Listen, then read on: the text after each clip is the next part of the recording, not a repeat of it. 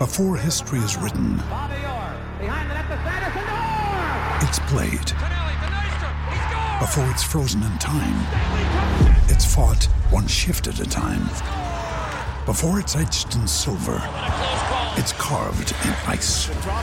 What happens next will last forever. The Stanley Cup Final on ABC and ESPN Plus begins Saturday. We took it all. We brought them to our land. An endless night, ember hot and icy cold. The rage of the earth. We made this curse. Carved it in the blood on our backs. We did not see. We could not, but she did. And in the end... What will I become? Senua's Saga. Hellblade 2. Play it now with Game Pass. Now's the time to save 30% on wedding jewelry, only on BlueNile.com. Make sure your wedding ring is the one, with your pick of diamond and lab-grown diamond bands, all hand-finished and graded for excellence. Or surprise her with something blue she'll love for life, like a stunning pair of sapphire earrings. Blue Nile's jewelry experts are available 24/7 to help, from fit questions to style advice. Right now, get up to 30% off at BlueNile.com. BlueNile.com.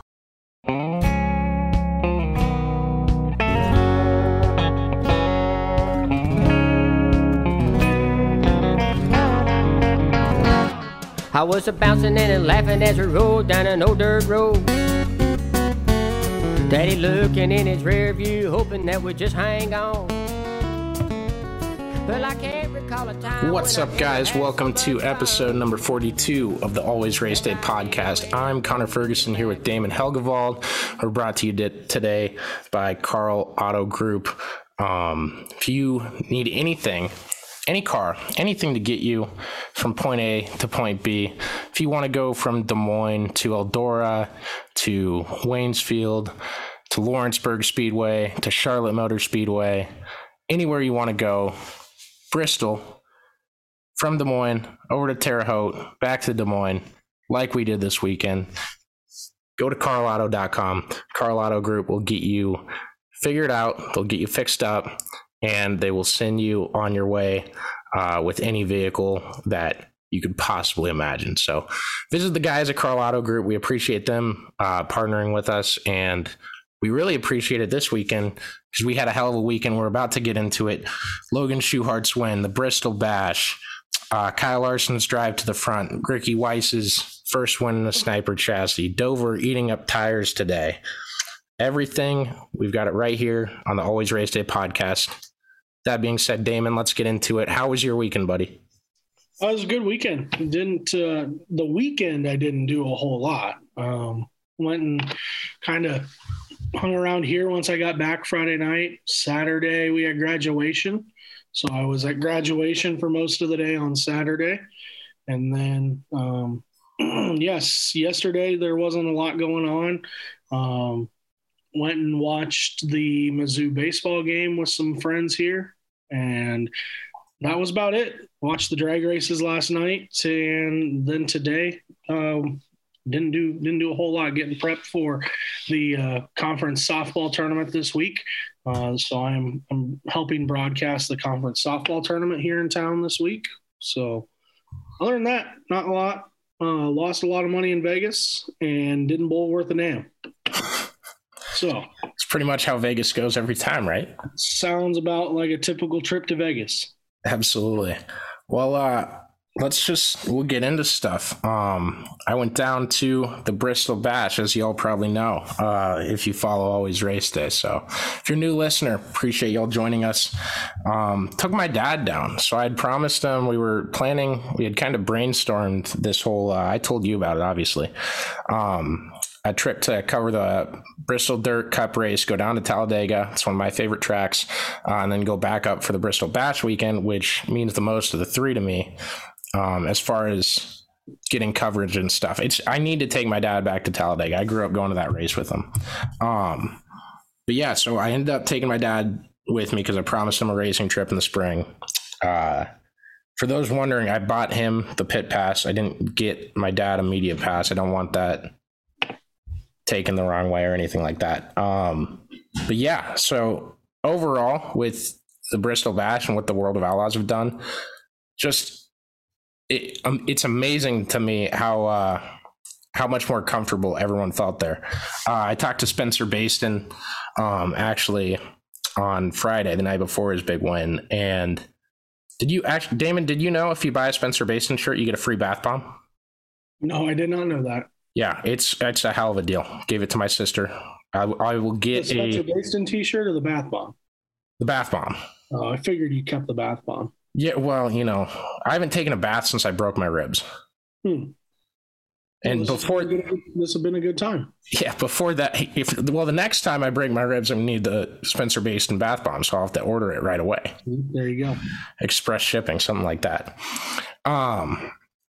So yeah, I was talking to Spencer. He actually likes racing at Bristol. He likes the novelty of it, the track. A lot of drivers said that. Now, these were drivers that were in the media center after winning or placing very highly in this race. Some people pointed out the interview we did with Brad Sweet. He still kind of sounded a little nervous about it. Sweet did not have a good weekend. Carson Macedo's 20 points out in the point standings there. So I don't think I think you're more likely to not like it if you're not good there.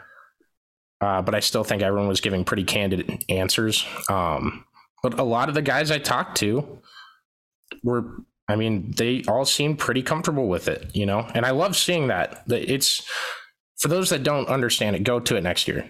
Try to go to it. If you can get down there, go to it in case they don't do it again. It is and I'm not trying to confirm they're doing it again. I didn't get any of that this weekend, but it's such a big stage. It's everything that the World of Outlaws should be. There's a media center at the track. There's a big stadium that they're racing at. There is a general hype just in the air. The atmosphere of the race is different than that of a normal Outlaws race. It was badass. That's why I like Bristol Dirt, that event, not the Cup race. Put the Cup race there. I love it. Do that. But I like it because of what we saw this weekend. So one thing that I noticed watching from home for this is, but I was watching the highlights. Looks way different. Mm-hmm. It does not do anything justice of what it looks like. Not that Dirt Vision did a bad job, just the racing on the track when you're zooming in on two cars and stuff, it looks way different, and you're not seeing some of the passes that we're seeing. Not that Dirt Vision's missing anything. From the part of the broadcast I saw, was great. I'm going to rewatch some of it more later. But yeah, it doesn't do it justice. Sorry, go ahead, Damon. The thing about it, that it's not even necessarily the on-track stuff. I felt this year's on-track was a lot better than last year's, which it should be. Yes, absolutely. I did too. But in general speaking, how do we get more people there? You have both major touring series on dirt, and you barely even touched the one side of fans. Did you see my tweet from Saturday? I probably not. It's hard to. There was, and I confirmed this. My buddy, his name's Bob. He's on the chairman at Bristol. I'm not making his name. His name's Bob Vick. If you're an Iowa State fan, you would know the connection there. His daughter is Maggie Vick from the women's basketball team. So full disclosure on that. But he's on the board at Bristol. I sent him the picture. He's gone to a majority of the dirt events there, and obviously I went to the Bristol Throwdown last year is what it was called for the sprint cars. I like the combined weekend better, and I think Bristol's a unique enough track that you can run late models and sprint cars on the same night and still get a show out of both of them, and they did. So I like that aspect of it. He said the crowd on Saturday was double the size of any other dirt event they ran there in the past 2 years. Including the race, the cup race? No, probably not including. No, I was going to say, because there's no way. Sorry, I meant dirt, like everything but the NASCAR weekend. Well, sure. Sorry, I should have specified that. I'm sorry, that clicked in my head just now when you said it. But it should. I mean, it should be But what I'm saying it's tough to do that because they only put them on one side this year to make the crowd look bigger, and I commend them for that. Do that. They had the pyro closer to the cars. What's that? It made it look bad on Dirt Vision because they never showed the crowd shots during the actual race. So all you saw was empty stands in turns 1 through 4 or turns 1 to 3. No, you're right. Turns 1 through 4. And then they were kind of curved around that whole side. Yeah. And so all you really saw was empty grandstands the whole time. I'll repost that tomorrow morning, that picture for you guys listening. But the crowd Saturday was phenomenal. It was great. The crowd Friday night was loud as hell too. Let's talk about the Kyle Larson deal, I guess. So Kyle Larson is sent to the back at the start of the late model race. So as best I can do to be neutral in the situation, and y'all know I love the World of Outlaws, and I did appreciate watching Kyle Larson run that and all that. I'm in the middle. Don't have me tell you what I think of it, but I'll do my best to kind of take you through it. So there's no, Kyle did not have to run a dash or anything and then hop into the other car. That's not why they were late. There's a miscommunication, what Kyle called it on Saturday, between the officials and the Rumley team, or Kyle's team, I guess, however you want to call it. So basically the transmission broke in the car. They needed to push over to staging. The guy ended up starting to push him onto the racetrack to take what would have been a left to push him onto the front stretch. And they said, well, you got to go the other way. So they were confused. So they made him shift directions, go the other way. And they deemed Kyle as late to starting, or late to staging, I guess. So they sent him to the back. That's in the rule book. I was talking to some World of Outlaws officials on Saturday after everything got over. This has happened to Jonathan Davenport. It's happened to Scott Bloomquist. They don't do favorites. That's what they do. Yeah, people have opinions on that and everything else. So Kyle goes to the back. I watched him pass 10 cars. He went from 21st to 11th in 2 laps. Caution comes out. He gets up to 7th pretty fast, starts teetering a little bit. It kind of feels like his stuff wasn't there. He might have used it all up, getting up to 7th. He gets to 6th. Then he gets to 5th. He keeps going. All of a sudden, the momentum's back. Everyone in the Sugarland Shine, I don't know what I call it, lounge above the media center, roof of the media center, building in the infield. That was a cool setup that they did too. It's a little mini bar they set up. I heard more people cheering for Kyle Larson than had cheered for anyone the entire night, just unanimously, watching this guy tear through the field. It was insane to watch. I wish he would have won the race because it would be remembered a lot more. Mm-hmm. But he ends up coming to the white. He almost got by Davenport on lap 29. So on lap 30, he enters the corner, goes high, and I think his tire got shredded before he hit the wall. I don't think he had made a couple of mistakes and he didn't get close to touching the wall on Saturday. So I think his tire blew before it hit the wall. To the Facebook guy saying he ran out of talent. I don't know. The comments we got on the videos we did, Damon, I read all of them just to make myself laugh, and they kept getting dumber, and they were from both sides. Yeah, it was a mistake to do that. So he's running the corner, cuts a tire down, car is falling apart, and he runs the final 3/4 of a lap without a tire on the car. Or a spoiler, wasn't it? Yeah, pull back in got torn up. Yeah. They had thought about driving back home to get a new car for him. Oh, really? And they decided to just grind and fix it overnight. So I went to the media center after Schuhart's win. We'll get to that in a sec.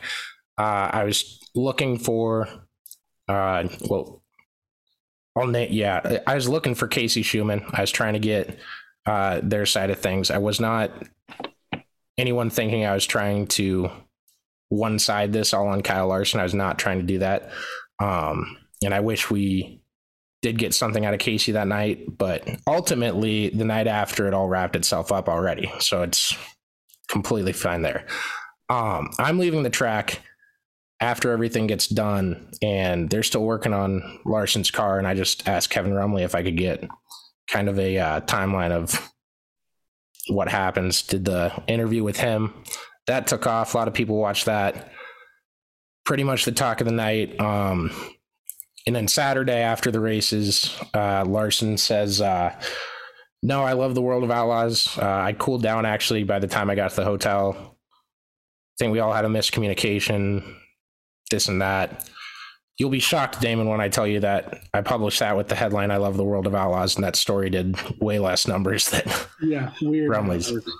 So, I don't know. What did you think of it watching it from afar?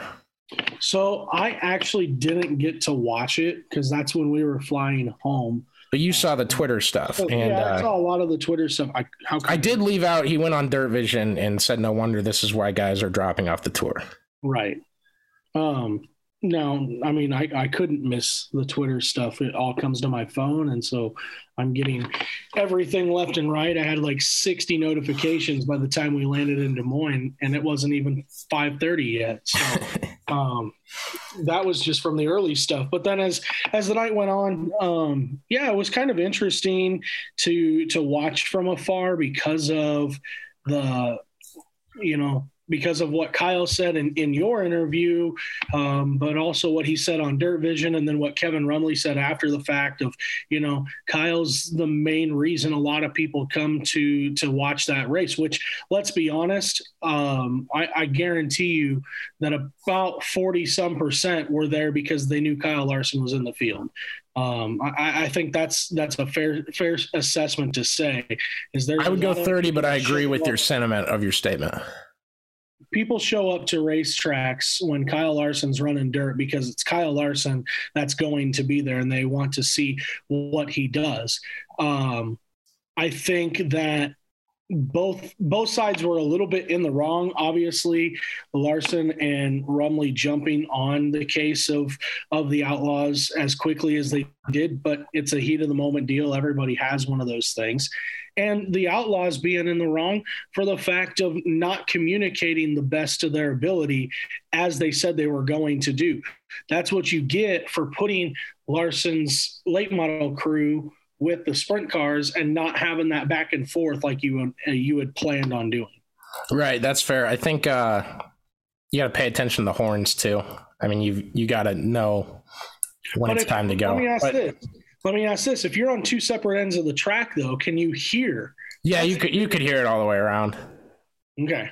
I'll do that in a sec.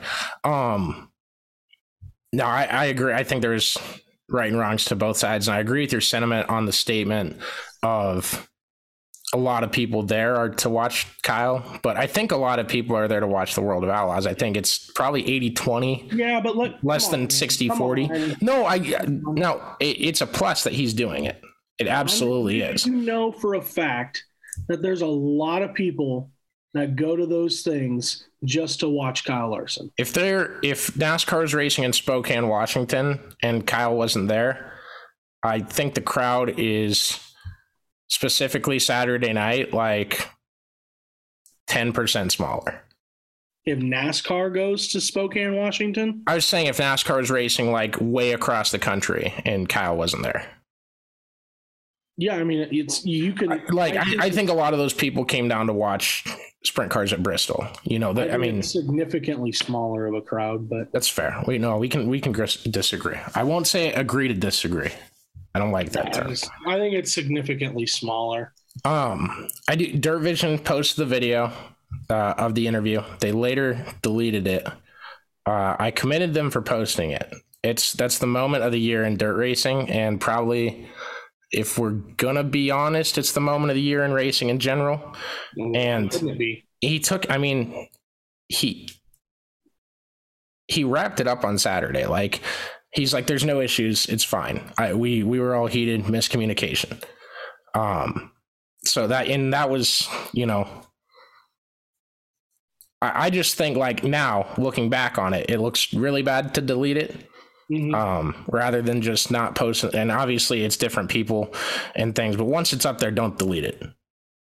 And I think you should just put your moments up there. Let Dirt Vision let it be the Dirt Vision link that's going to go around the internet. People are clicking on that guy's link that posted it, that screen recorded it, because they want to see what the interview was. Mm-hmm. And there's multiple people out there that have done that. Yeah. Let it be Dirt Vision's link that's going around. Let it be your brand getting the positives out of it. It's gonna get views from people that don't normally watch. Right.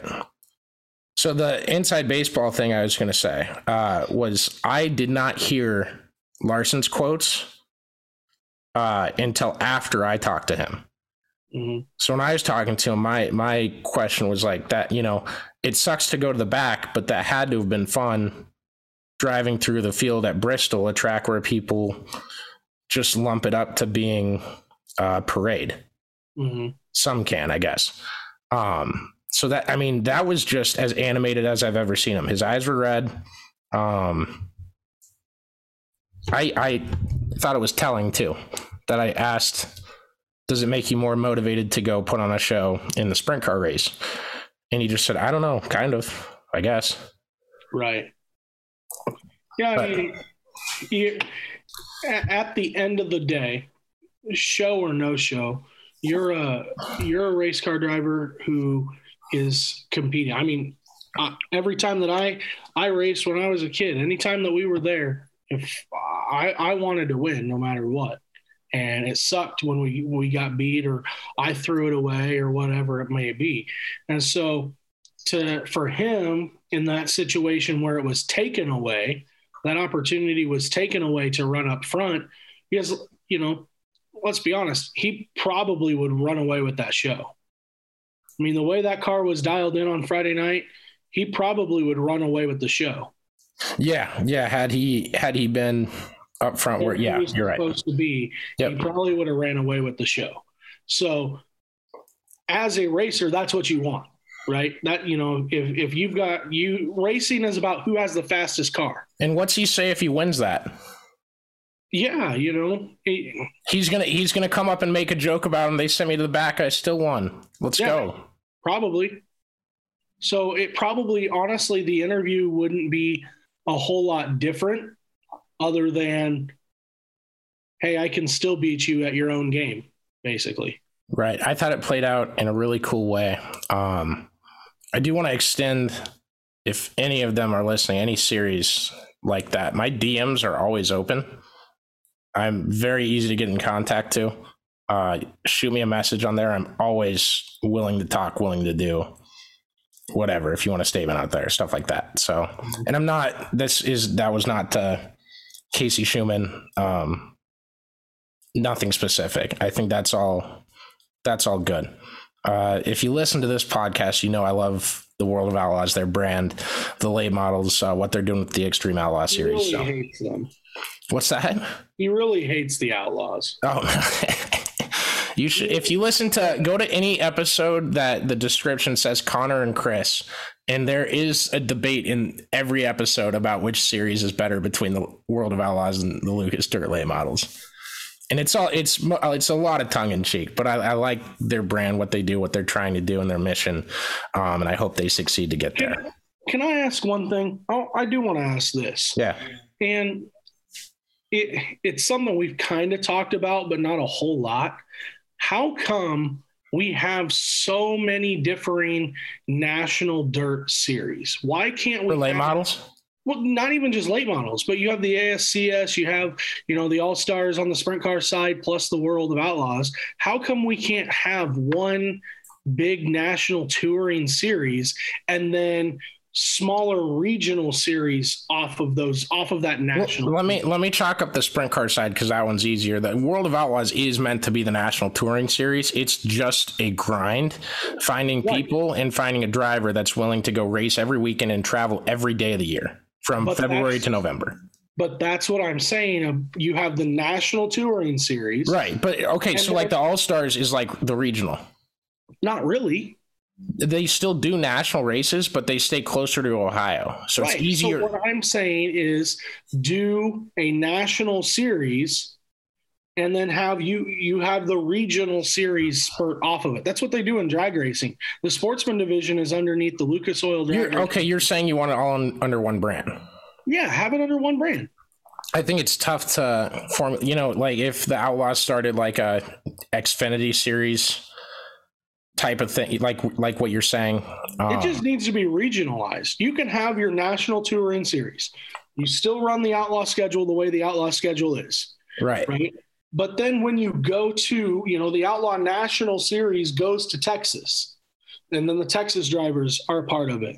But then as the Outlaw Series travels, you still have the regional area for those drivers to gain regional points. And you have two separate things instead of having multiple national touring series. That's an interesting idea. Yeah. Yeah. No, I get what you're saying. It's the logistics are really hard, but you're dreaming up a good one. Let me put it this way, is drag race, like I was saying with drag racing, the sportsman divisions, the Lucas Oil drag racing series has the national touring series that they follow with the big Camping World side of things. They follow that schedule. They gain points on a national stage. But off of the Lucas Oil is the regionals. And they have regionals across the country that they race, other weekends outside of, and they get regional points. So you have a regional champion, and at the end of the year, then there's a national champion on top of it. And that would pack car counts a little higher. I think it would. That's what I'm saying. I think it would take away a lot of confusion too. Now, let me offer you this, so in the States you're going to do that in, right? California has their Northern California or I don't know the terminology. My goal by the end of the year is to have that series down pat, because I love it when my buddy Dominic Selzy wins some races. Love watching him drive. Shane Golovic too. Both fantastic dudes, aside from their talented skills. So they have that. That's sanctioned by somebody else. Mm-hmm. Ohio has the Boss Sprints, I think, and they have the Fremont, and Jacob Horde, if he listens, is going to kill me for not knowing the other track that they race at. It's Fremont and maybe Atomic, I think. You can still have those because but they're owned by other people. That's the thing, is you have to make enough money to go buy those and then have the incentive to do it. Not necessarily. You can still do those. If it's more or less creating a larger sanctioning body. You also don't want to be the series that's going around and taking dates away from other people with something that you're doing. I mean, yes and no. I think XR's gotten some bad press from that. Well, that's a whole different deal. That's the negative to doing it. That is taking, not necessarily, not if you're having one. If something like that happens, though. I like how this is we have the longest episode we're ever going to record right now, and this is organically happening, right? Right. No, I love you. This is fantastic. It just, in my eyes, I wonder why there's so many, there's just so many series and so many sanctioning bodies going on right now in dirt racing, when you can really draw a bigger crowd and a more diverse crowd by having one sanctioning body or two sanctioning bodies, for hell's sake.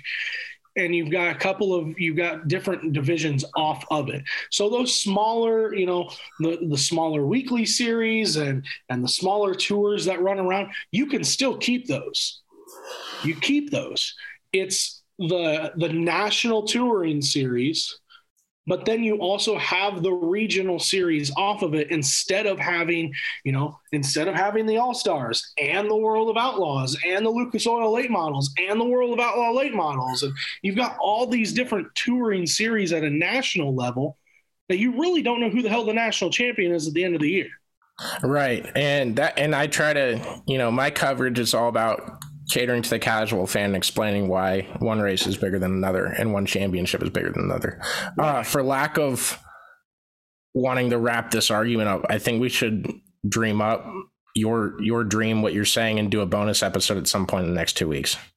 I mean, I can create a flow chart. It's pretty damn easy of it. Let's do that. I fucking love that. Yeah, let's do that. It's basically, not to keep dragging it on, but it's basically a similar model to what they use in drag racing. Yeah, I want you to we'll get you with Marcus Smith, and we'll get an Outlaws representative in there, and you guys can take over dirt racing. Hey, I'm all about improving the sport. Hey, they're all about Roof being put over Bristol in the next few years, so look out for that. Something like that. Little tidbit. Don't ever say I didn't give you guys anything. He's been holding that in for a few weeks. A year, actually. I'm not. If you guys they want to put a roof on Bristol, I won't say they're going to. They've been talking about it for a long time. Marcus Smith said it on Dale Jr.'s podcast. Yes, I should have said it on the podcast like our first episode. That would have been. What is Marcus Smith going to do with Bristol next? Yep. Before we move on, I will try my best to get Casey Schumann on here to just shoot the shit with us. I think that'd be fun. We can get his thoughts on stuff and everything like that. So I just want to hear him bash you. He read my message back to him Sunday morning. He didn't respond to it. I think we're good. I typed out everything I basically said on here. Like, I don't want to be the enemy of the World of Outlaws late models, obviously. I just want to tell the story of what's going on in the best way possible. I want to give you guys cool content and showcase cool things. And I'll revisit that a little bit later in the episode here. If you're not going to be around, then you can't complain. Right. Okay, Sprint Cars Friday night. Logan Schuchart's first win of the year. Damon, Logan told me to tell you, Shark Racing's back. You need to shut your mouth. Okay. He didn't say that. Well, I wish he would have, but I would go joke with people like that, but I don't want to like throw your name in the mud to them and say like, Damon kind of said, you're kind of sucking this year. He didn't say those words, but he kind of alluded to it. He'll be like, who's Damon? I don't listen to your show, Connor. Yeah, well, you should. And here's the thing is they haven't been really good this year. I mean, no, hold on. Jacob Allen looks different this year. He looks like he's having his best season ever. But Logan got off to somewhat of a slow start, and you let his unlucky Ricky Stenhouse season from last year carry over to your thoughts on him this year. 16 races into a 90 race schedule, and he's still tell it like it is. Logan Schuchart has one, that's ONE for those listening at home, one more sword in his house than Damon has. Not necessarily. I got lots of swords in here. Actually, I remember seeing one in there, yeah. I don't know where they're at, but I got some. They're not real. His is real, but that doesn't mean anything. We said number of swords, so. Dude, they were passing it around, like poking it, like, oh, it is sharp. Yeah. Okay. I've been wanting, and I've told you this from the time we went to Eldon and everything. I've been wanting to do something, write up something on the lack of success that Shark Racing has had this year. That idea sucks now. No, it doesn't. Oh, get out of here. I'm doubling down, and here's why. 2 wins don't mean shit. I will publish it, but you have to be respectful. Oh, I get it. I plan to be anyway. That's all I am. I'm full of respect. 2 wins, though, doesn't mean anything. You can have... They have 10% of the wins this season, 15. It's still 2 wins. They have more wins combined than Casey Kane Racing does. That's, well, okay. Regardless. I love what this has turned into.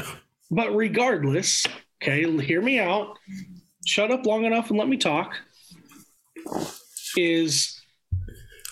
I don't think that they're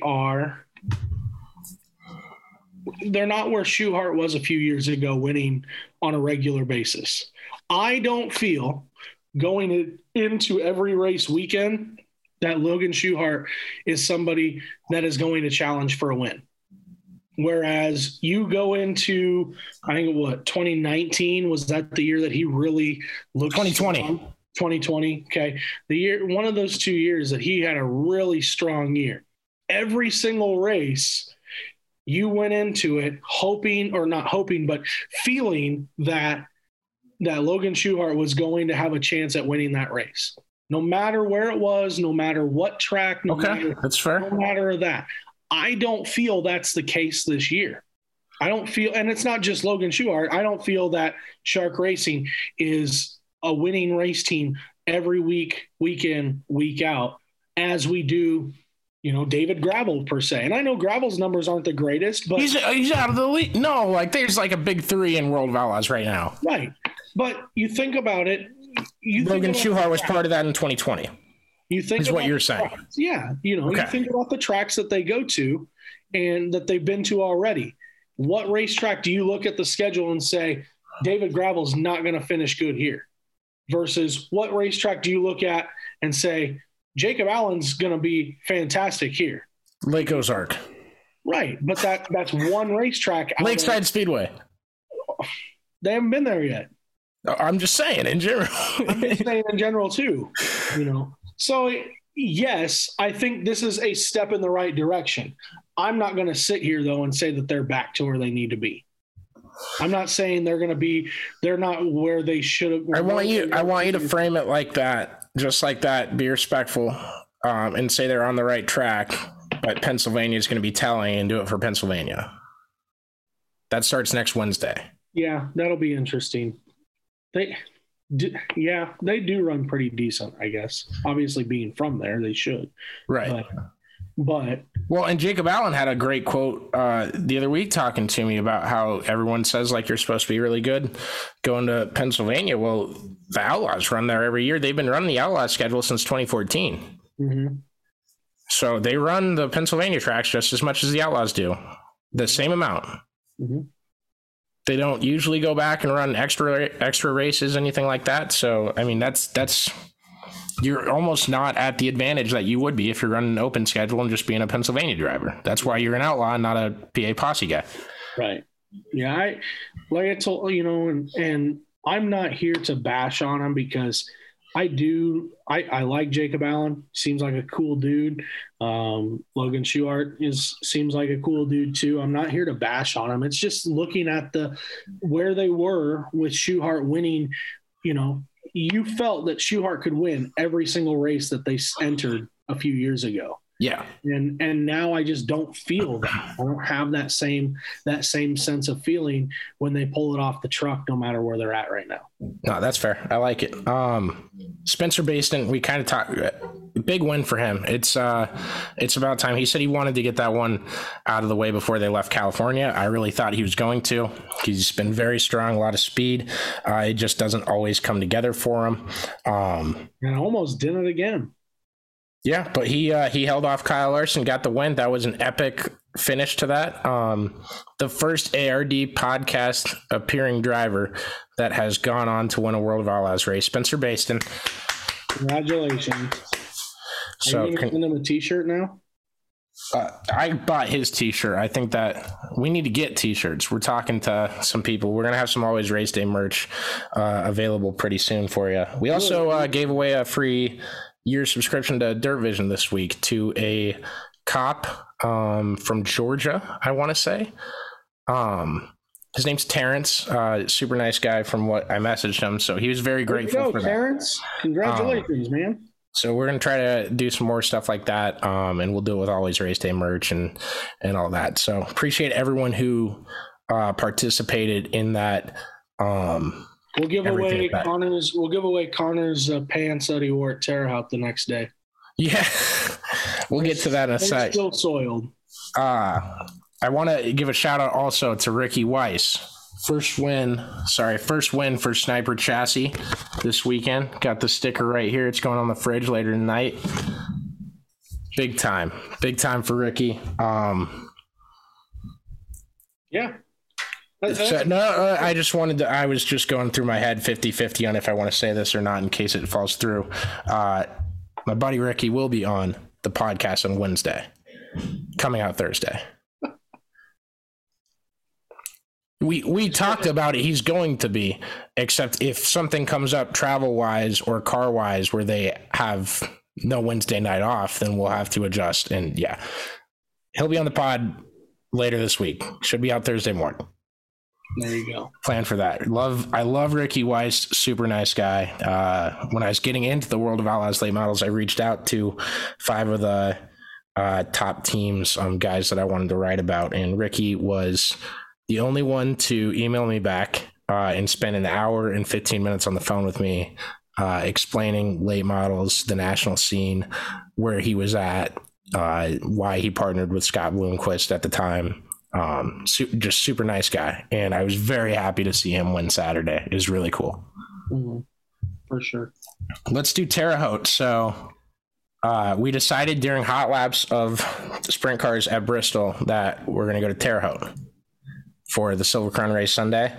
I sent their track account on Twitter. I'm not sure who's behind it, and we were trying to get back on the road right after the race. To get home. We got home this morning at 4:30, Sunday or Monday morning at 4:30 a.m. So I'm still on low sleep right now.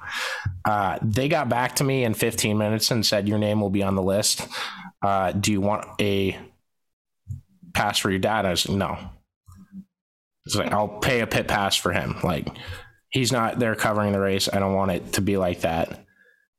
If there's ever an audience that wants to listen to my dad talk about racing, maybe I'll apply for a pit pass. There you go. He has some interesting opinions. He loves Ty Gibbs. That's a joke. You remember the phone? Yeah, we'll get to that. So basically, I'll start with almost getting hit by a car at Terre Haute. What I was doing, so the promoters at the track, I was talking to a lot of people around the track to get a vibe for what they've done so far. And I guess I'll talk about everything because I can't talk. Yeah. The track looks as grassroots as it gets. That was a racetrack that basically, if no one was there and you took me there in the middle of the winter or not racing season, I would have thought it could be abandoned. Mm-hmm. It still has parts of it that look rough, but when people are pointing out the new stuff and like the Lawrenceburg Fire Department or emergency vehicles were all there to come out and help, like that was cool. All this new stuff they've put up, the new fence they put up, which got a car into the top of it this weekend during the B main of the Silver Crown race. That was cool to see all the upgrades they've already made. They're working as hard as they can, and they obviously have a taste for media. Always Race Day is not necessarily going to move the needle for your race, whatever you're putting on, to be the biggest race of the year, right? But I like to think that our coverage will help the race, at least on social media, to a tiny extent. Now, how important you think that is a debate, I suppose. But accommodating, very nice people. Everyone I talked to there was very, very nice. And I want to put that out there. The car coming into the fence, so I almost got hit. The video is on Flow Racing's account. It's on our account. You just see the car going to the top of the fence. You see me and my dad running away from the fence. Mm-hmm. There's 6 people that didn't run away from the fence, behind the fence in the video. Basically, the B main starting, I was getting a hot dog, got my order of events mixed up. So I eat my hot dog, whatever.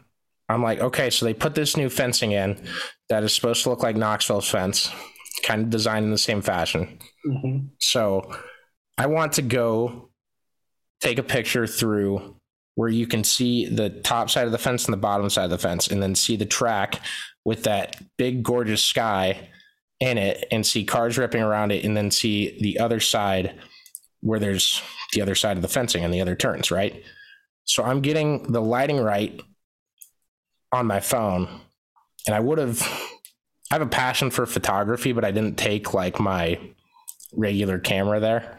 I try not to. I think it would hinder the coverage a little bit if I was walking around like dangling a camera over my neck, which is fine, I guess. I just don't, I want to go cover the stories.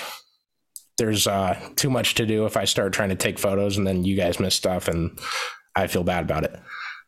So I was going to walk up, take a quick picture and walk back.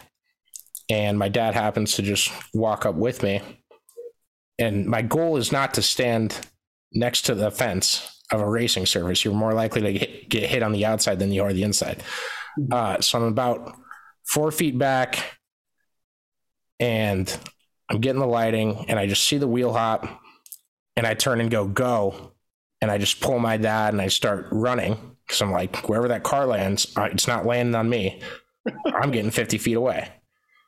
So it was basically all wheel hop. All of a sudden I'm on Flow Racing. I'm basically a meme. It was good.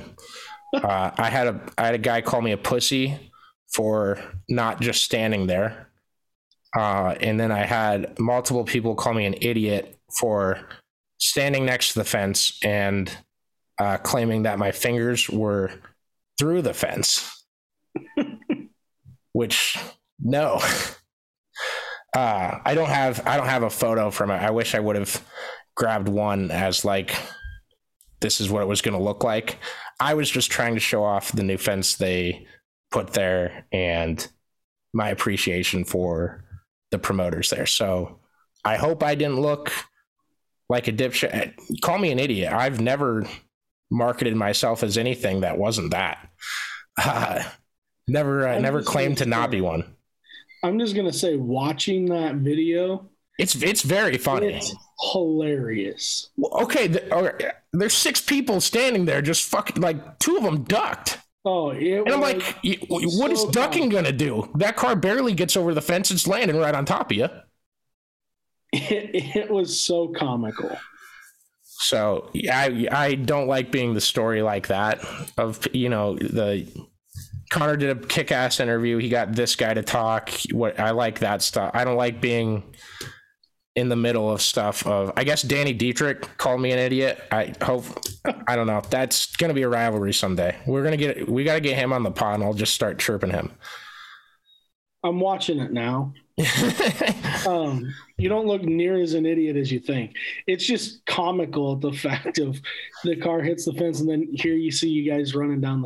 It would be so funny if they had a view from the other side, because I'm like down on a knee, like squatting down, probably looking like I'm about to poop myself anyways. And there's 6 other people that just stood there like unfazed, and I'm like, what are these people doing? You got balls of steel, man. I guess. So I did not want to come out like looking like an ass like that. So apologies if I looked bad in any way. That was just hilarious. After it, there's a shot of my ass on Flow of me tweeting, and the jeans. I never have any jeans that show off my ass, so I'll work on that too. I'm just surprised that they were all the same color. I was fine. You got a car trucking at you like that. I was kind of shaking, but I was getting sent tweets from my friends were sending me tweets of people talking shit about me, wanting me to dunk on them. And I'm like, I just don't want to bring more attention to it.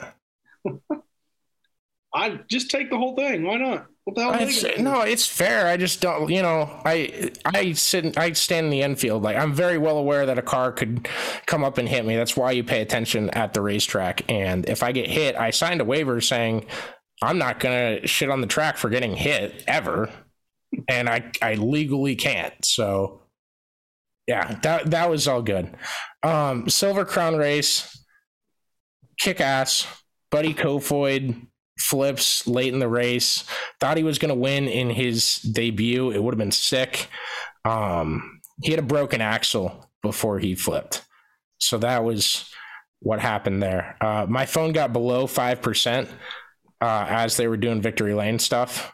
So I couldn't even go take a picture of his car or anything like that. But other than that, grassroots, like that Silver Crown race was super just out there, like country bumpkin, everything like that. So that was cool. Someone told me in the infield too that race, the Bettenhausen 100 or something, used to be on ABC every year. Mm-hmm. I had no idea. I've got to do some research on that. Well, there used to be a big race that I don't remember what it was called. Whatever you said, I guess that's what it was. It might have been the Bettenhausen. I don't know which one's like standalone. The Carb Night Classic is the next one. That one's big too. Mm-hmm. And Sumar Classic was this one that we went to at Terre Haute on the way back from Bristol, and they had 39 cars show up, which kick ass. They managed 4 cautions in the B-Man. I wish I would have caught one of the other 3, but.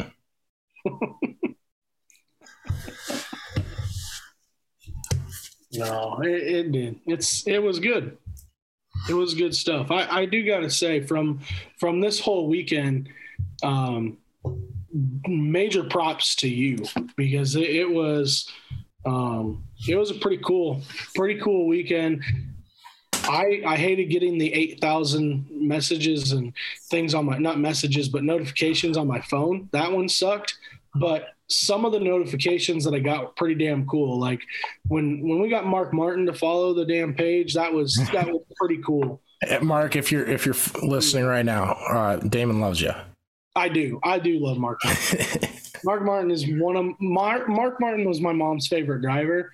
I do love Mark Martin though. Cool dude, down to earth as it gets. But to see him, follow our page, to see, people like Kenny Wallace go on there and like and retweet videos that you were able to get, and so many drivers talking about our stuff, seeing other people retweet and use the video that you took with Kevin Rumley on different things on Twitter and socials, and on Facebook it popped up a couple of times, which was impressive to see.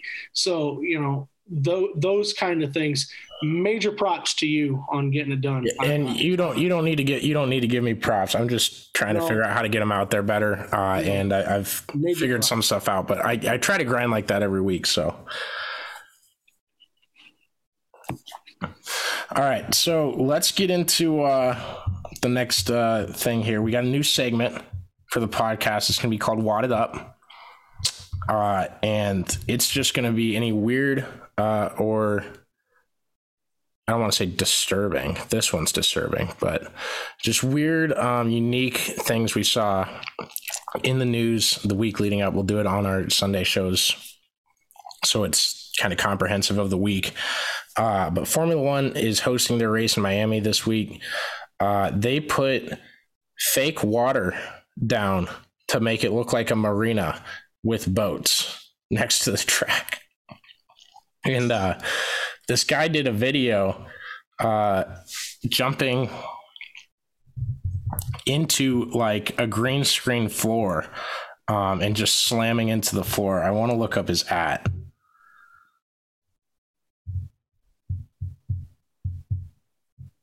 But I was amazed. I can't believe they even thought of this idea. Matt Amos, Amys. He's a content creator for Formula One. So I thought that was pretty funny. I think he doesn't work for Formula One, obviously. But yeah. What are you doing, man? I know they wanted to have it by like some arena, but come on. I just want to know what fake water looks like. It's just blue, which like you see their tracks, like they put blue stuff down to like represent out of bounds. I don't know. So we took it all. We brought them to our land. An endless night, ember hot and icy cold. The rage of the earth. We made this curse.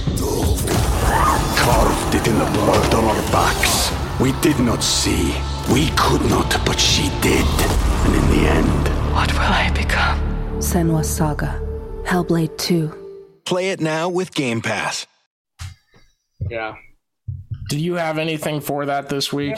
I dreamt of that about 10 minutes before this episode started. So I think I don't know necessarily it's weird news, but kind of like weird and shocking is the fact that Brandon Shepard's going away from the Outlaw Late Model Series. I do want to say I do think that's just a Mark Richards still loves the World of Outlaws.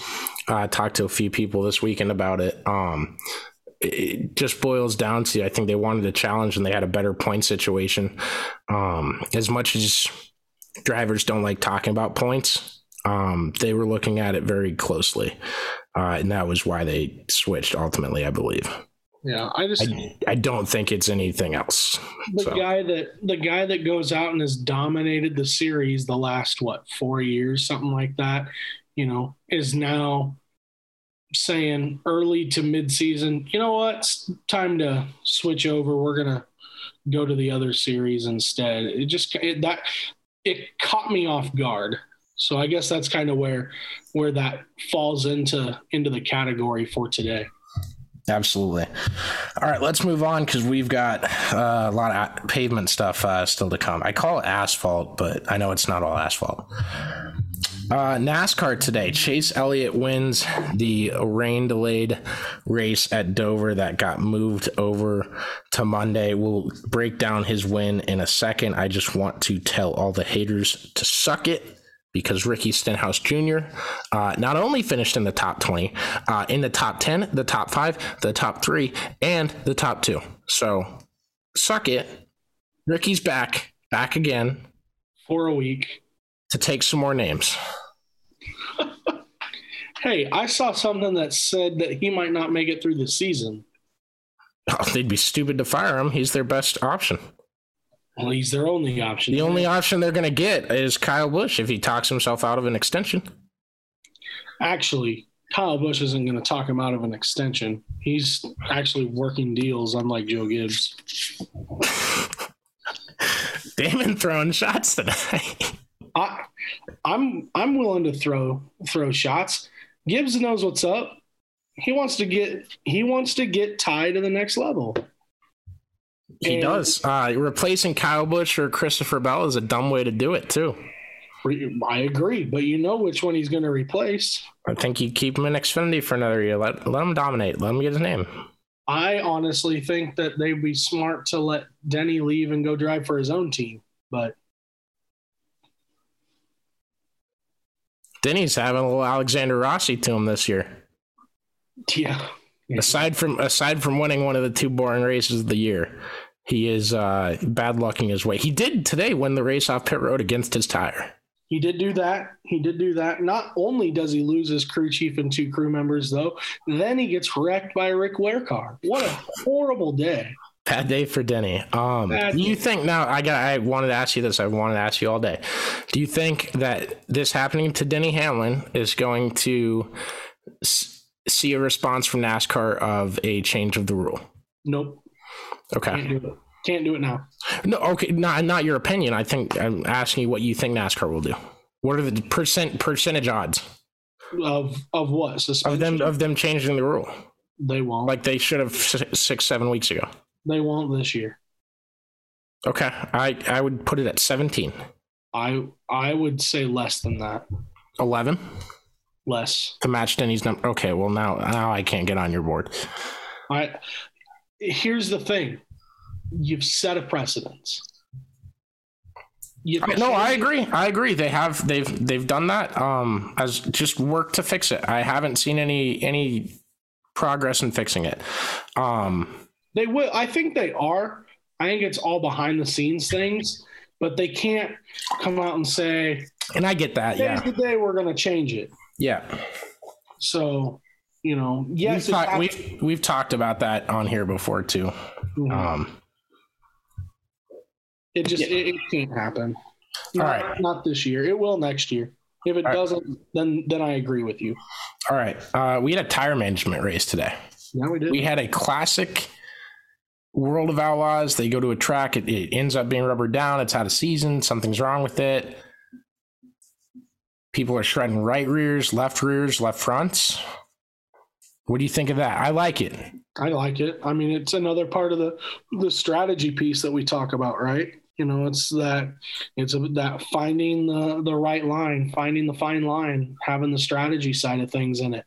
I love fuel mileage races. I love it when drivers have to manage tires.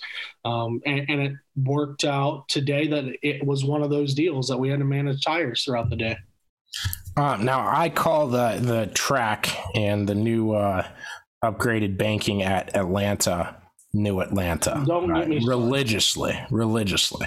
Now, this is where I ask the question: did we find our New Atlanta in Dover? No. What do you mean no? No. That's a slam dunk. Yes. Yes and no, but no. It's shredding tires way better than Atlanta did. If we're talking about the track success. Yeah, I would say so. Does it provide for better racing, though? I don't know if it was. I think it's better if we don't have the tires falling off. I think without those cautions, it's a far less caution-filled race. And you're just like, wow, he shredded a tire too. Maybe they should pit every 30 laps. Yeah, I get that. No, I agree with that. I just, was the product better because of it? I don't know. I didn't get to see a whole lot of today's race, so I can't really say. Okay. No, in my opinion, I would say yes. Okay. Let's go to Chase Elliott's win. Hendrick has won 5 of the first 11 races. Chase's first win on an oval in 46 races. I want to say oval. I don't think it's that. I don't think that's exclusively ovals. I think that's 46 just races. So I was looking at that stat, and you're good. You're good, Damon. I was looking at that stat, and I think it's unfair to, he hasn't won an oval in 46 starts. Like, okay, there's a crap ton of races that aren't considered ovals. I guess 10 to 11 a year, if you count super speedways as not ovals. I don't know if you want to count that. I wouldn't count it. They are two different things. So I'm not trying to say it's not fair or any. I guess I just did say that, but y'all get the point. It's been a while since Chase Elliott's won in the oval. I don't think that he's lost his art there. I just think he's had bad luck towards the end of races in the past, and then this year has just not gone that well for him in terms of where he's competing and what he's doing in that situation. I do want to I hate looking at the traditional points because you're putting a playoff format out there. So do a playoff format, right? If you're doing a playoff format, like the NBA does the playoff format, don't show me the NBA divisional standings. I don't give a hoot about them. They don't matter at all to me. They don't tell me anything. Do the traditional NASCAR standings tell me something? I guess a little bit. Who's kind of consistent every weekend? Do they tell me who's going to perform in the playoffs? To a point, maybe, but at the same time, not really. We're talking about wins here. So show me who's going to get in the playoffs. I want to see where the cut line's at. I want to see who's on the brink of it, who's inside the cutoff, who's way far out. Like Ricky Stenhouse today, he just got second. I don't think he got too many stage points today. I'd have to go back and look, but Ricky's like 90 points out of the cutoff, I want to say. Maybe a little less, a little more. So still like a full 2 races outside the cutoff for Stenhouse. But I don't know. I hate looking at traditional standings. Damon, what do you think about displaying traditional standing? I think you should just display the playoff grid. Yeah, I mean, what's the good in having the traditional standings, I guess? Is that how they determine regular season champion? Yeah, but if the regular season champ is won, which in most cases they have, then that's it. I think there's been one, like Denny needed it, I think last year, or was it the pandemic season? To what? Sorry. It was like 2 races until, and he needed that to get in, and Chase Briscoe got disqualified and then he got into the playoffs on that win. Well, if it was Briscoe, then it would have been just last year. But yes, Kyle Larson ended up winning the regular season title. The regular season champ is given a playoff spot. Oh, yes, that is true. That is true. That's what I was saying. I'm sorry. Yes, that part is true. What I'm saying is, is that how they determine, do they use the traditional standings to determine the regular season champion? Is that how they determine it still? Yes. Okay. That is how they determine it. I don't think you have to display it, I guess, is a simple way of putting it, but I don't know. I'm neither here nor there on it. Everybody knows now, who's watched the sport long enough, knows that they go basically a win and you're in situation, essentially. So unless we get 16 different winners, let's go. Which is probably not going to happen, but you only need 6 more in 15 races. Yeah, we'll see. Let's run through who we think's going to win races. Okay, Ricky Stenhouse Jr. just got one for sure. Austin Dillon's going to put the number 3 back in victory lane. Let's talk about Bubba Wallace. And Eric Jones has been too good this year. He's got to win one at some point. Eric Almirola, he's 11th in the standings right now. I wrote that down on my rundown here. He's doing real good. Just opening the door for questions, Damon. It's all good. Oh, I've got a lot of questions. I got a lot of pipe dreams. Pipe dreams is all they're going to be. Well, I got a lot of questions. First, I didn't think two drivers that I love talking to and have talked to ad nauseum about different things in life and stuff would win at Bristol on a finale weekend. But Spencer Bass and Ricky Weiss did. So, first of all, you ran through that entire list of people and didn't even mention Tyler Reddick. Exactly. Rest my case. That's the realistic one. Now, Ricky Stenhouse probably not going to win a race. Disagree. Probably not. Bubba Wallace. I disagree. No. This is where I double down on my Ricky bet. You can double down on it. He's winning a regular season race. You're going to be like me at the blackjack tables every time I double down. He is winning a regular season race. It's happening. You heard it here first. Stenhouse is winning. Should I just pick him in every betting video that I do? You're going to be pretty upset when he wrecks every race now because you jinxed him. I would think the only thing I could do is reverse jinx him. He's been getting taken out by other people in other races. Still getting wrecked. Yeah, I agree. So you're going to jinx it, unfortunately. Sorry to bust your bubble, but. All right. We talked about the top teams are still going to be the top teams. Yep. HMS has won 5 of the first 11. You agree with, and Joe Gibbs Racing is on a tear as well. They're all finishing really good. Last 5 points race. If you take the points from the last 5 races, sorry to confuse y'all.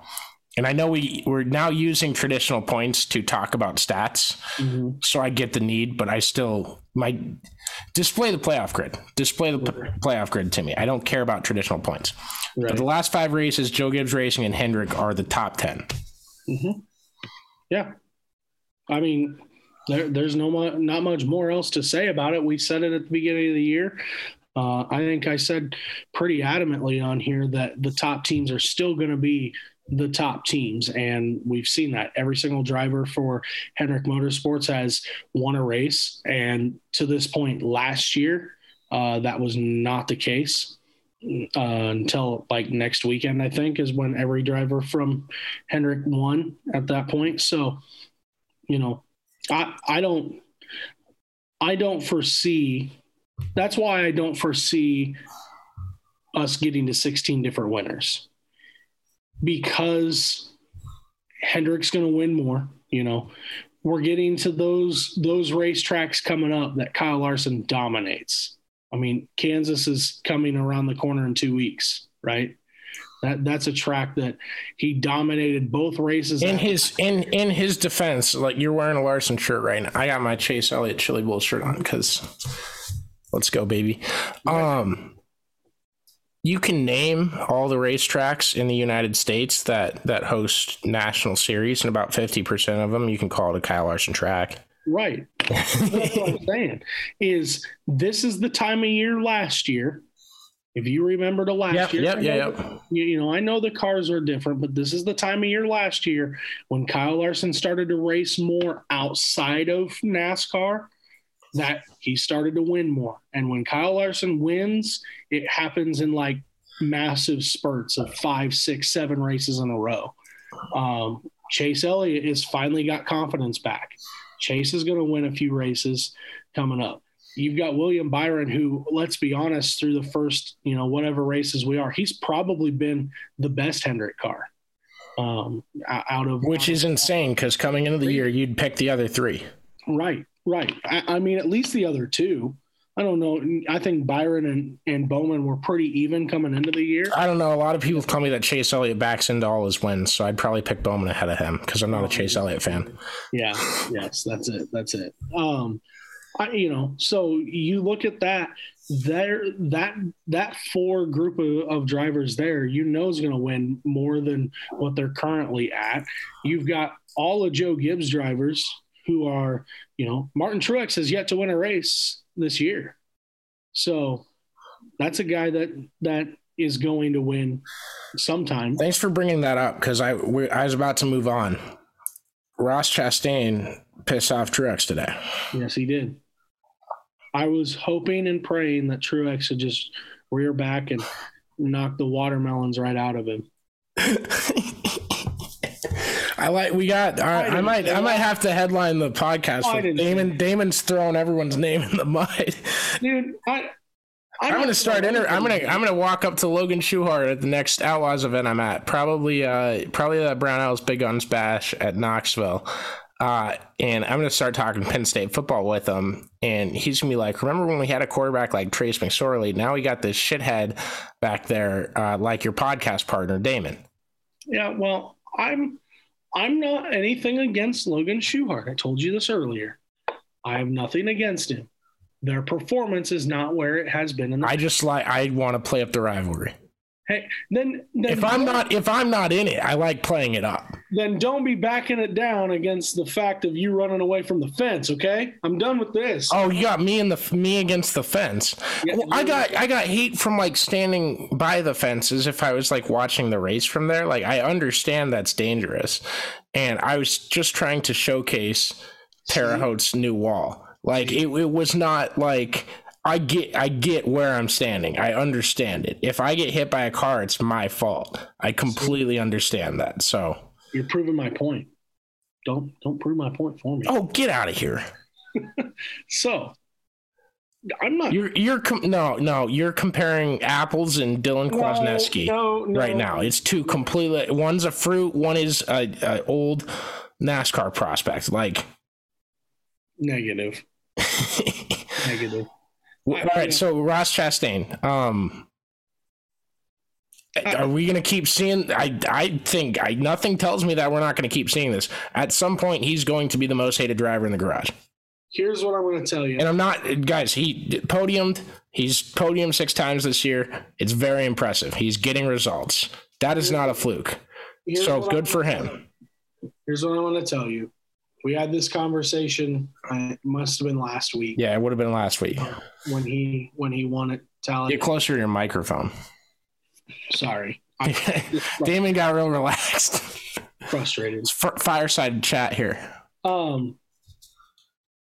We had this conversation last week of, is he a championship contender? I don't see a reason now that we can not talk about him as a championship contender. As much as it pains me to say that, I am not a Ross Chastain fan by any means. And it's because of his on-track antics that he does with, today with Martin Truex. So it pains me to say that, but you can't deny the success that they're having to start this year. And for the people that are saying that they just took over Chip Ganassi's operation and it was already a winning operation prior to, they win one race a year after Kyle Larson left or was suspended and fired. So they never really were a winning organization in the last, 10 years? They haven't been a relevant organization in the last 10 years. Chip Ganassi leading up to this. No, I mean, in NASCAR specifically, yes. That's what I'm saying. NASCAR stuff, not IndyCar. He was, the brand was there. It was sort of like it was like what Richard Childress kind of was 2 years ago. Does that make sense? Yeah. It was before Austin and Tyler started kind of tearing it up. Yeah. It's just in my viewpoint is Trackhouse made the adjustments and made the steps in the right direction that they need to win races and to do it at a consistent level. They were already in a good spot after last year with Suarez, and now they're in a better spot with 2 cars, taking over a little bit more resources. And I hate to say it, man, but Chastain has to be a championship contender consideration. Ask me after race 18. Hold on. I'll tell you what that would be. I have the schedule here. We're through 11, right? 1, 2, 3. Wait, that's the Ulster race. So 2, 3 is Charlotte. I don't even know what number I'm counting to. That's 6. Ask me after Road America before New Atlanta. Ask me sometime in July. I'll let you know. I'm not near ready to say that right now. There are tracks in the playoffs you have to perform at, and but what's that? He is. That's the thing. Like, there hasn't been a racetrack that Ross Chastain's gone to. Right. I just want to see if that keeps up, though. What I said was stupid. I agree. Call me an idiot, Damon. I'm framing this the wrong way. I still think it's too early to call him a championship contender. I will say it's impressive, and it's not a fluke that he has podiumed 6 times in 11 races. He's top 5 7 times in 11 races. That is not a fluke. That's just skill and a little bit of luck, but you need a little bit of luck to have a lot of skill, right? I still think it's too early to call him a championship contender. And the reason being is the guys that we see every year that make the Final Four, the Championship Four, they perform in the playoffs. They have this clutch gene to them. Let me ask this then. Do you think he's a Final 8 contender? Yeah. Okay. So in my opinion, that makes you a championship contender, is what you're saying? Right. Because I'm not. That sounded so condescending. I'm not doing that. You're in a Final 8 position, right? So you're in the last 8 standing. Anything can happen in those final 3 races leading up to Phoenix. So yes, we have not seen anything like that, right? But we did see Joey Logano in 2018 win a championship because he moved Martin Truex at Martinsville to get into the championship race. So, and Logano was the lowest odds of even making it that year. I still think he earned that one. Right. And he certainly did. I think it goes back to the fact of you kind of have to consider him as one of the best, 6, 7 cars in the field right now. I'm not laughing at your statement. I'm laughing because I was going to go cite traditional standings to say he's 6th in the traditional. Okay, just display the fucking playoff grid. Okay, sorry to cuss another time on here. God, yeah, just display the playoff grid, please. Thank you. Anyways,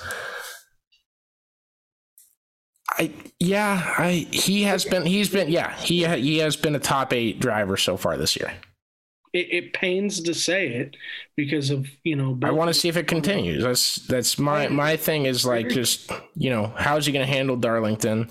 And it's all, guys, like, I somewhat throw out the stat book unless you're driving for Hendrick or Joe Gibbs. I think Stewart-Haas has fallen off a little bit. They're still kind of up there. And they got really good drivers there. But wins tell the story and performance tells the story, and Joe Gibbs and Hendrick are the 2 teams performing right now. Mm-hmm. So unless you're those 2 teams, it's hard to take into account the stat book. Like Brad Keselowski's 30th in points. We talk about Denny Hamlin's like poor start to the season. Keselowski 30th in points though because of the suspension. That is true. Okay. I was not factoring that in. Brad's is a little bit skewed because of this. How many points was the suspension again? 50? 100, wasn't it? Was it 100?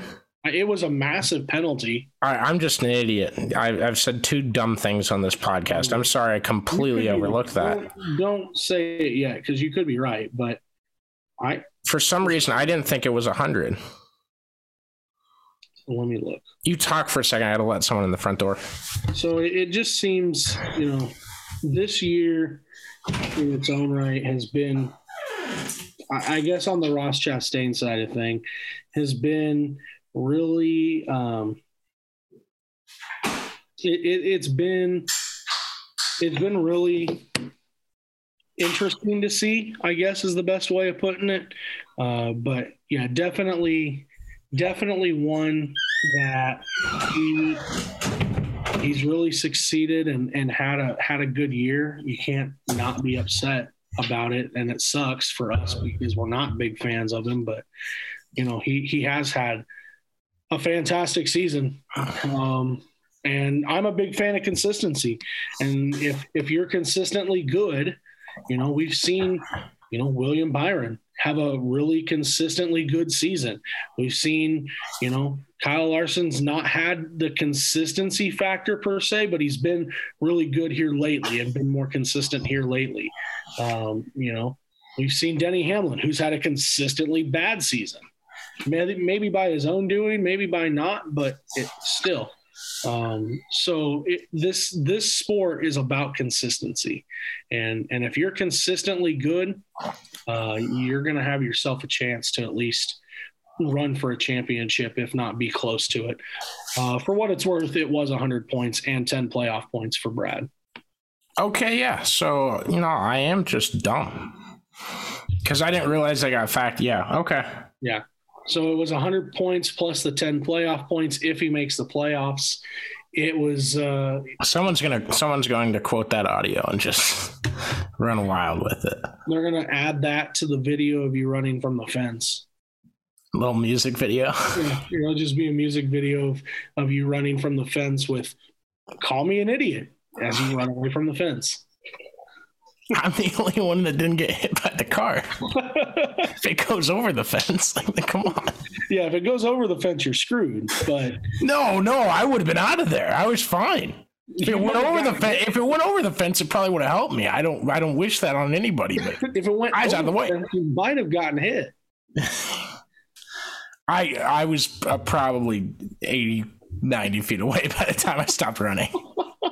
He was headed to the parking lot. He was done with his weekend. Hey, I just drove over to Terre Haute from Bristol with my dad and convinced him, and he's like dying today because he's got less sleep than I got.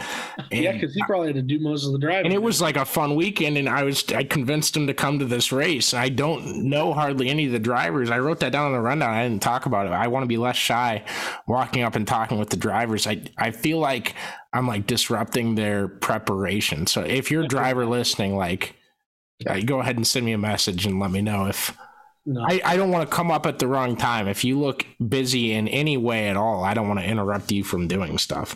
I'm the same way. I was the same way with coaches when I was doing radio, and I'm the same way now when we go, like when we went to Eldon was the same thing. I wanted to, talk to James McFadden because he was standing outside, but they were super busy and it just felt odd to walk up there. So yeah, we'll get better at it. We'll be fine. You'll Y'all keep clicking on our stuff. Let us. I don't want to do this for clicks. God, I contradict every first thought I have in my head. That's Look a bad our stuff. Follow our page.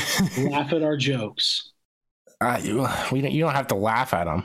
I'd like some discourse. I want some civil discourse. Get in a fight with me. They have to laugh. If you get in a fight with me on Twitter, I'll get you on the podcast. They have to laugh at our jokes. All right. Let's do IndyCar 4 wide, and we'll get questions done real quick. We'll try to wrap this up. We're already long. IndyCar Pato O'Ward gets his first one of the year. Coming off of contract negotiations with Arrow McLaren SP, those sound like they're going to get wrapped up, and Pato's going to sign a big deal. Thankfully, dude, Pato was the second best driver last year and was damn near close to winning the title. It is stupid that he even has to suggest that he's worth a bigger contract. Mm-hmm. It is dumb. And I don't think arguing that I could go drive for Formula One and finish 17th every week and get paid more is a good argument, but you could go to a different IndyCar team and kick ass. Kick ass. Imagine what he could do in Alexander Rossi's car. Is that what you were thinking too? I wasn't even going to say Rossi's car. I was just going to say an Andretti car, or a Team Penske car. Think of those two teams. Think of Rahal Letterman. What could he do in one of those cars? What could he do in Ed Carpenter's car? Right. Rinus VeeKay. He keeps kicking ass. This is definitely getting an explicit tag, by the way. But yeah, and Rinus gets overlooked every week because he didn't finish as high in the points last year because he got hurt in that bicycling accident. Mm-hmm. And I'm not telling him not to bike. Go have fun. It sucks. It's just unfortunate. It just gets overlooked. And he's been great this year. Alex Palou is back on the top of the standings, and we know how good Alex Palou is at Indy. For those that forget, he railed it in. For lack of a better term, I've used every other version of tearing it up in this podcast. Palou did amazing work at Meyer-Shank the year before he signed in the number 10 car. Last year, he got second, and he got outdueled by one of the best Indy 500 drivers of all time. Right. As we go into the month of May, I'm excited to see what he can do. He can really put on a show. Sunday, as I was watching the IndyCar race in my dad's Chevy Silverado 2018, he actually bought it from the Carl Auto Group. There you go. Just so y'all know. It has Wi-Fi in it. So I'm watching it on my laptop. I was working as I was driving down the road. It's kick-ass. I love it. Colton Herta reminds me a lot of Michael Annett. And I see your eyes. I got Damon to look away from his phone for a second. His eyes lit up. He's like, what are you going to say, Connor? This has got to be dumb. Yeah. When Michael Annett broke his leg and he was trying to get into the Xfinity playoffs for Richard Petty Motorsports in the 43 car, he was overdriving it, and he'd put on like 3-4 beautiful passes, like amazing passes. And it was like, oh, this kid's coming. Here he comes. And Colton Herta did that this weekend and then spun himself by trying to dive bomb, getting into another car, spins out, and your 6th place turns into 10th. Mm-hmm. I think he's really overdriving the car with the rumors that he's going to go to F1, and they just announced that Porsche and Audi are looking at starting F1 teams and say that they're pretty much good to go. Well, F1's full grid, every F1 track is required to have 26 garage stalls. We heard rumors that there was 4 teams left in the consideration of that for people that wanted to enter the sport. So are they going to give it to the mystery 3rd team, or are they going to give it to the American Andretti team? And I think you all know the answer that I think they're going to give them. I want to hear what you think, Damon. I've told you this before. And I know, Damon. So Damon is what do I call it? Are you NAIA? Yes. He's a powerhouse women's basketball NAIA collegiate coach. But not basketball. Oh, God damn it. women's collegiate bowling coach, powerhouse down at Columbia College. Super like badass campus. I don't know if I ever said that. I think I said that on the Lost podcast that we found. But I loved it. So he sometimes isn't as in tune with these like outside things. So he usually would just agree with me here and say like, yeah, they're probably going to stiff the Americans. I just don't foresee it happening. I know we've talked about it. I think there's too much buzz to the fire that it wouldn't happen. But at this point, now that reading that from this morning, I believe maybe Jenna Fryer posted that, but I could be wrong. I didn't want to go look it up. We're already long on time. Yeah, like I don't see it happening now. Yeah, I mean, I'd have to know who the other group is. If it's Tom Ricketts and the Chicago Cubs, then it's a no from me. I just don't foresee it happening because we're having 3 races in the United States next year. So I think, Oh, so you think he's in? It has to be, right? Okay. No, I okay. That's where I'm saying I think he's that Andretti. I misunderstood what you were saying. Sorry, I think Andretti and Herter are in, and only for the simple fact of there's 3 United States races next year, and you might as well start promoting the United States quote unquote team, because that's what it's going to end up being, the United States team. Plus, having the name Andretti in F1 is already a bump for him. But, as we know, we don't know. Yeah, absolutely. Let's do 4Y. Okay. Oh, hold on. Rahal commented on Romain Grosjean. He Rahal came out of turn. Graham Rahal. I don't want to say friend of the pod. We haven't had him on yet. We'll get him on at some point in the month of May. I guarantee that for you guys.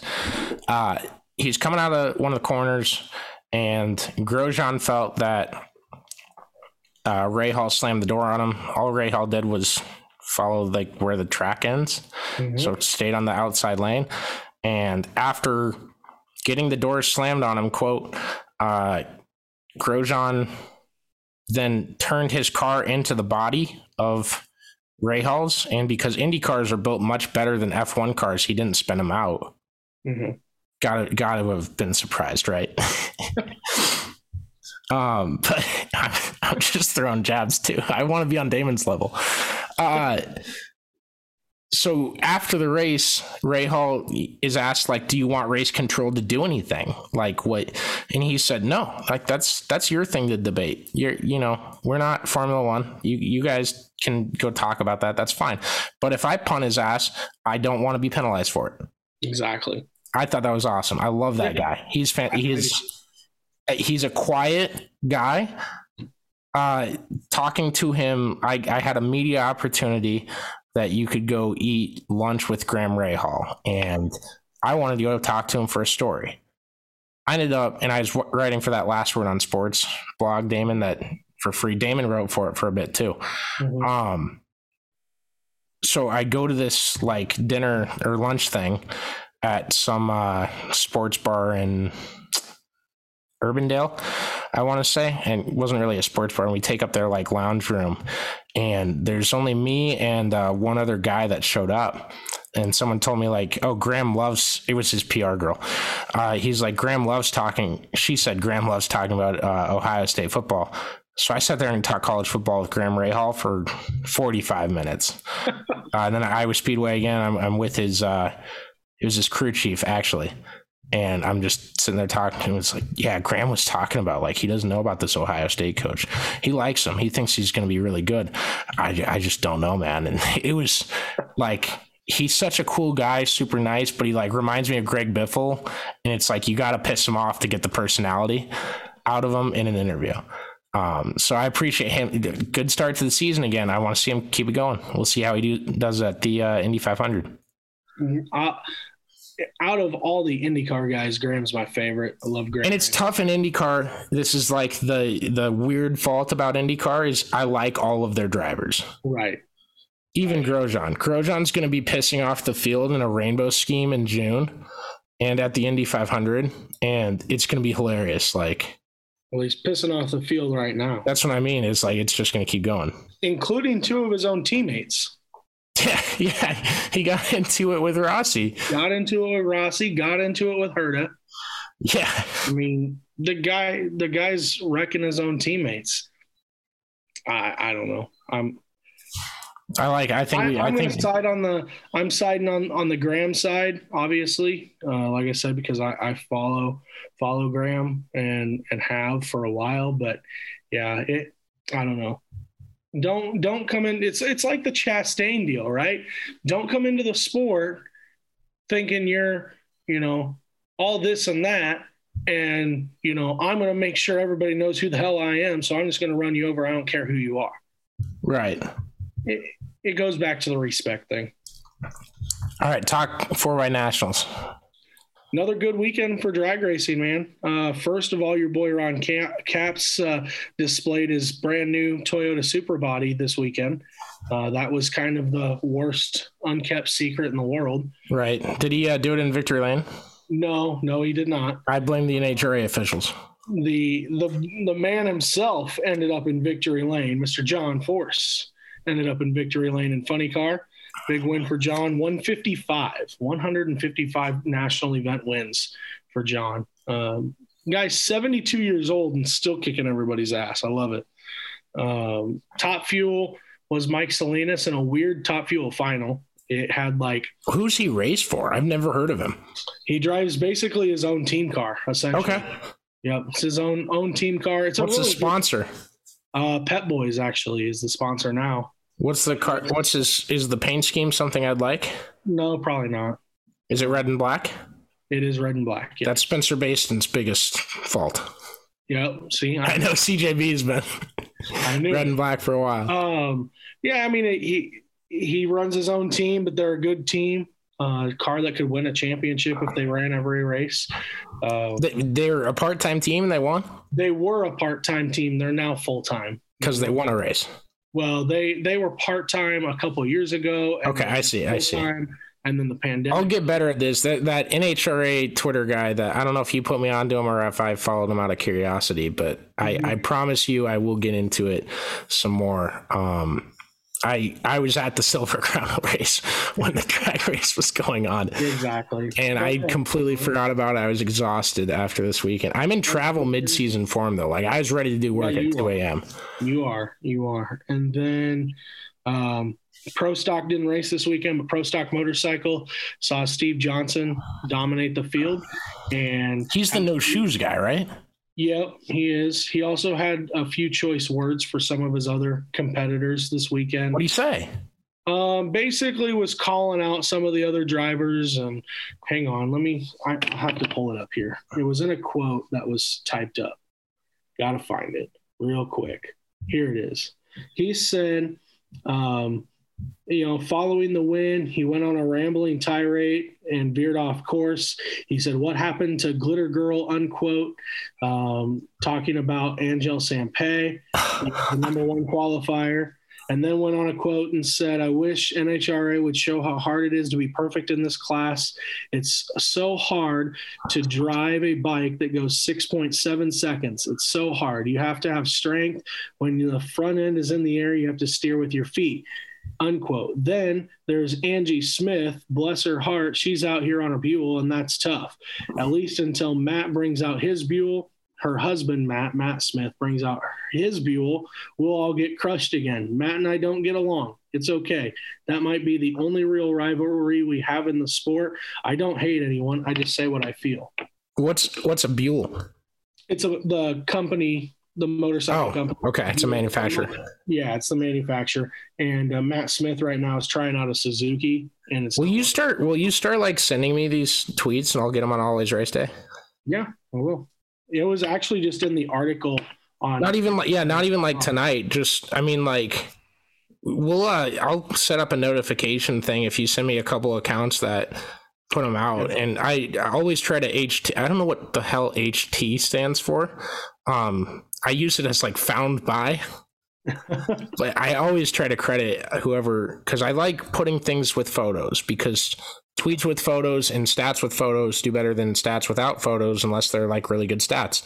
And you can tell what stats are really good by what gets tweeted about more and stuff like that. But I don't like putting out stats, the pictures, because you can like visualize, like the win stat from Hendrick today is I took some Getty images from the NASCAR media account we have and put those out with the tweet. If it's 4 photos from different people, I try not to, because it's just a long list of names.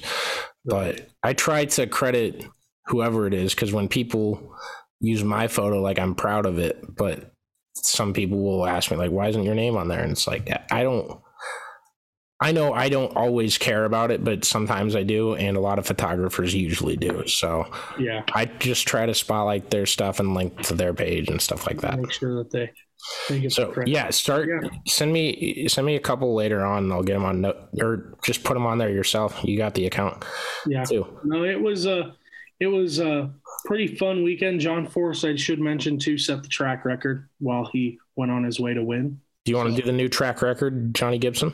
The new track record? Yeah. Do it. I'm good. I can't do it as good as Johnny. New track record. I can't do it as good as Johnny can. I definitely cannot. I like how his voice gets I do too.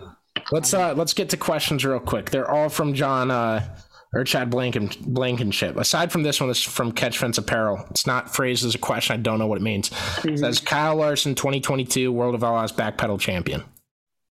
No idea what that means. Okay. Catch Fence, send me a response tweet to that, and we'll answer it Wednesday. I'm guessing what it means is his backpedaling on the statement he made from Friday night to Saturday. Oh. Nah, eat my ass, dude. No, that was... I'm saying. He's coming out and saying, like, he trashed the series, major bad PR. He didn't even really trash the series. He did. He said this is why guys are dropping off the tour. And he alluded to the other guys that have dropped off the tour in the past years. Ricky Wise, Cade Dillard. Yeah. Right? So I think he did. He made up for it. He said, I love the World of Outlaws. I overreacted. It was a miscommunication. So I don't want to... I'm not even speculating that something happened Saturday that they like righted their wrongs. I think it was just, it was a miscommunication. He got mad. It was in the heat of the moment, right? Exactly. Yeah. All right. This is from Chad Blankenship.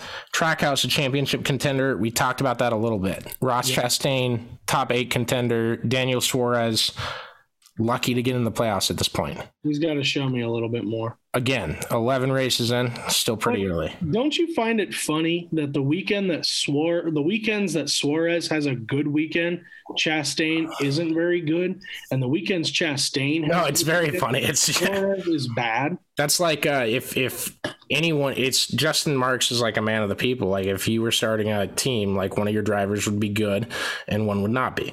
Right. Bristol dirt should stay a thing. Absolutely agree. We talked about that a little earlier. Would be interesting to hear the closed door conversations between Rumley, Larson, and World of Outlaws officials. We unconsequentially or uncoincidentally just got out of that. World of Outlaws late model series is wide open this year, really depleted field. I'll get to that in a sec. Talk about Jacob Allen for a sec. I got to let someone in the door. He says Jacob Allen is a different driver now, ? I think he is a different. Absolutely.